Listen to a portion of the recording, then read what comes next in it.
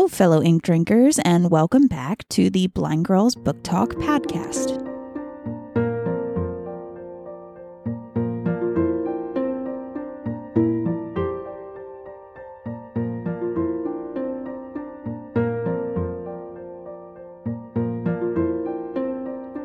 My name is Aria. And I'm Belle. And we are two sisters who love reading and love books. And so what we've done is we've created this show to talk about our thoughts and opinions on different books that we have read, all kinds of different topics. Essentially, it is a variety show. So we have talked about bad retellings of stories, book theories, book to movie adaptation comparisons. Really, the list does go on here. But today we're actually doing one of our book theories. And in today's episode, we are going to be talking about the Inheritance Games.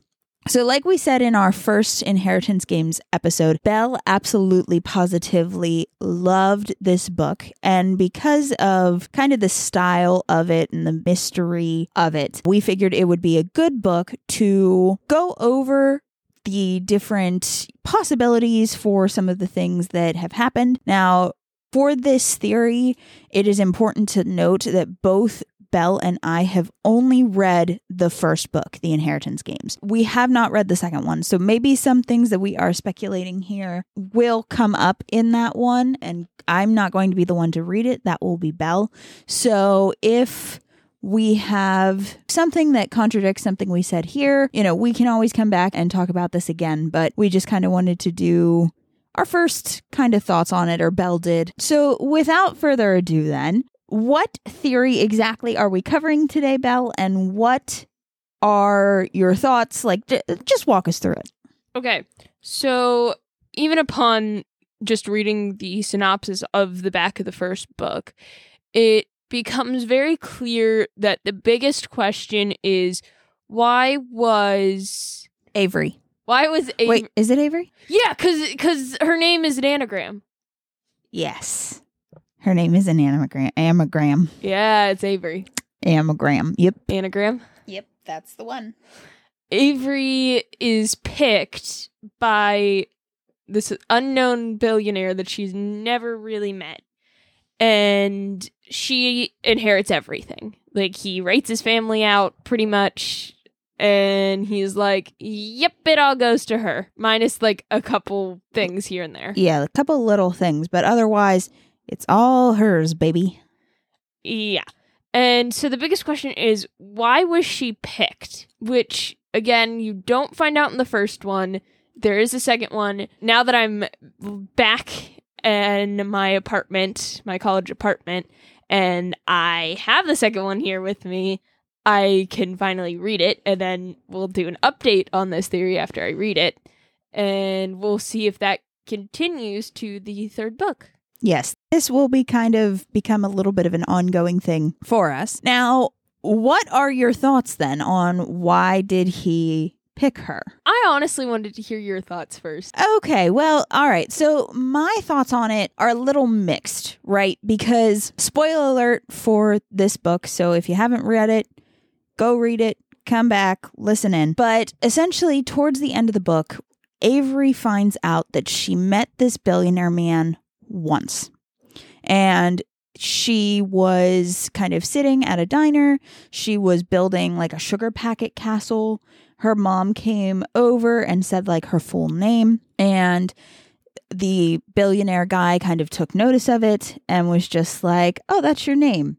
Huh, that's pretty cool. And that was it. Right. So then she kind of goes through this almost existential crisis of, I was picked just because of my name, just because of the letters of my name, and because of when my birthday falls, because her birthday also falls on a pretty important date in the boys' lives. And for me, that is too much of a coincidence. I don't think that it's just that. I think that's her just having an existential crisis. I think that he might have been interested in her name, right? And then he started looking into her because he has billions and billions of dollars and he can essentially get the CIA to look in on them. I mean, not really, but Not essentially CIA, but he could have hired a private investigator. Yeah, essentially, he can find out stuff about her. And I guarantee he just kind of was like, you know what? She could play, because he liked to play these kind of mind puzzle games and that sort of thing. And he could tell that she was a very logical minded person. You know, he probably did see kind of some of the bad things that happened in her life. So I think that it very much was I see your brain and how it works. And it's kind of like how I've kind of trained my grandsons to think, or how I've been trying to train my grandsons to think. And so I think you could run with them, and I think you could take them on. So I'm going to give you my money. That's kind of my thoughts on it at this point. Now, that being said, I will say too, I think the fact that, and this is, again, another huge spoiler alert. In the beginning of the book, she's playing chess with this random homeless guy. And when you get to the end of the book, you find out that this random homeless guy is actually the long lost, well, he's supposedly dead, but the long lost son of the billionaire dude. So I feel like there's something there too. You know what I mean? I feel like that has something to do with it. But those are just my opinions. Granted, I am not that deep into it like Belle is. But as someone from kind of who's read the book and has kind of more of an outsider perspective, that's my thoughts on it. Honestly, my thoughts kind of mirror yours. I feel like she was more picked for her brain because really, as soon as they met, he was kind of just like, your interesting name and everything. And they kind of talk about what her name is. Yeah. And also, too, like, she was building a little castle out of sugar packets. Like, normal kids, they go for, like, the little creamer cups. You know what I mean? Like, in a diner. You don't go for the sugar packets. So I feel like that kind of speaks to something, too. Yeah, and again, in the beginning of the book, it is mentioned, you know, that her and her mom always used to play these games, which I want to say they're kind of similar to the games that their grandfather played with his grandsons, but not to the extent that he went. Yeah, they do have kind of their own little games, which I really was kind of hoping for. She's kind of this distant relative to them. Like, I was kind of hoping for that, because that would have been interesting. You know what I mean? For her to, like, be thrown in with all these boys, and then her being able to kind of take them all on as an equal, as a family member. Now, granted, all of the shippers in the world would hate that, because they already are shipping her with a couple of the brothers. But I feel like that would have been cool. But you find out, like, in the beginning, they do DNA testing on her, and she's not related at all, which was a bummer for me. Here's my other thing. You also, which I really hope the second book provides more insight to this. Once her mother dies, they had a game called pretty much like Secrets. And it was who could keep a secret without the other figuring it out. Mm-hmm. And her mother had one, and it had to do with the day Avery was born. Mm-hmm. I feel like something has to fall back to that, because it is mentioned a lot in the first book. Yeah, it is. And that is something too. If you weren't going to bring it up, I was going to bring it up, because for me, that made my reader senses tingle a little bit. Yeah, that was brought up just a bit too much. And like, I'm kind of happy. Not from a shipping perspective with her and the grandsons, like, I really could care less about that. But I'm just happy that she's not related to them, because then it's an outside force who's taking on these four guys, and she's just like better than all of them. Yeah. Because like, even Jamie says she was to get the keys to the estate. He gives her the key puzzle that all of the grandsons had been given. And pretty much it's a ring of keys and what opens the front door. Yeah. And, she has to figure it out, and she figures it out really quick. And then later you learn when Jamie's talking to... I think it was Gray. I think it was Gray. I wanted to say Gray, but I didn't want to be wrong. I'm pretty sure it's Gray. And he's like, she solved it faster than any of us did. So, she deserves to be here. Yeah. There is that secret. There is something there.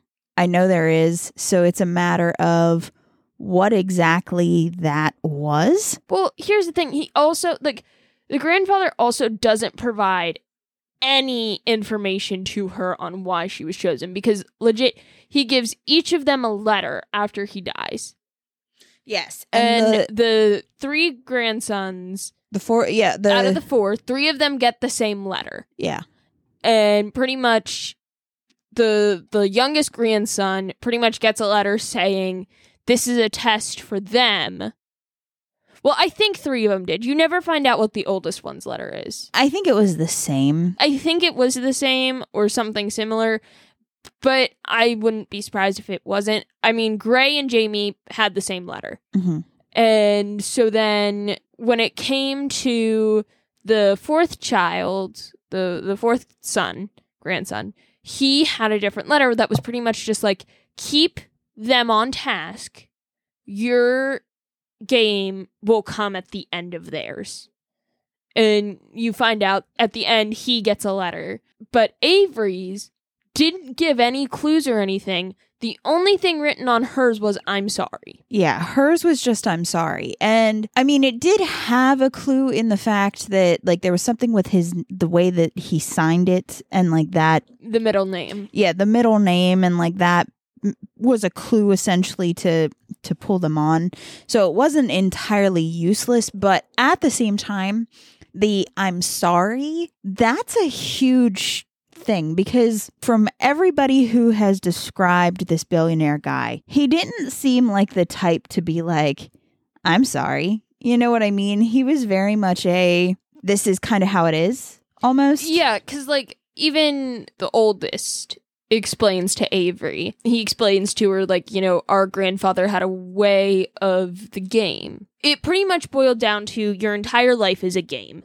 You can either be the glass ballerina or the dagger. Which are you gonna be? Yeah, exactly. He very much was you can be useful or you cannot be useful. Or not quite as useful. You could be a pretty thing to look at. And so I think there is something there too, because I feel like she's kind of a mix of both. See, I feel like the quote, beauty is dangerous, but intelligence is lethal. Mm-hmm. I think the entire series is just going to take on that quote.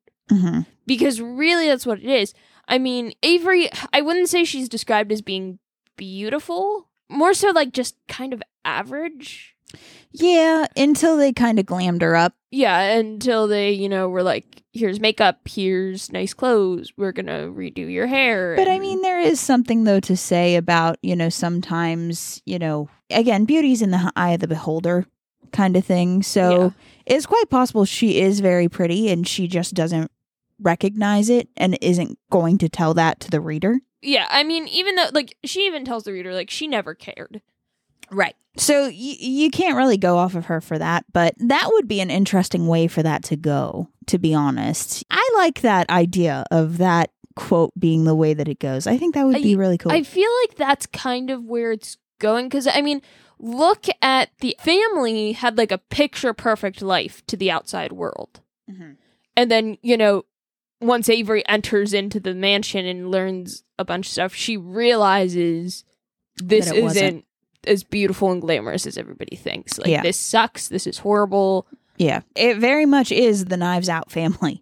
It really is. For those of you who have seen Knives Out, that sums up that family. They were used to privilege from him. And that is Piper making herself known. I'm sorry. But yeah, that is, they very much are privilege. They have grown up to it. They have lived with it. And so they are just kind of used to that and used to things going their way. And then when this doesn't, it all kind of blows up. Yeah. And again, the whole thing of you can either be the glass ballerina or the dagger, that makes me also think of wield your intelligence like a blade. Mm-hmm. Yeah. So, like, that's where I'm, like, kind of then jumping to the beauty is dangerous, but intelligence is lethal. Yeah. Well, that is about all the time that we have for today's episode. Of course, we want to thank you for coming along as we talked about the Inheritance games and our theories on it. Of course, if you like what we're doing, if you have been enjoying the show, leave a like, leave a comment, leave a review, share it, all of that good stuff. And if you don't want to do it, that's cool too, but it really does help us to grow the show. And then next time we are going to be talking about audiobooks. All right. Well, we will see you guys next time. Bye. Bye.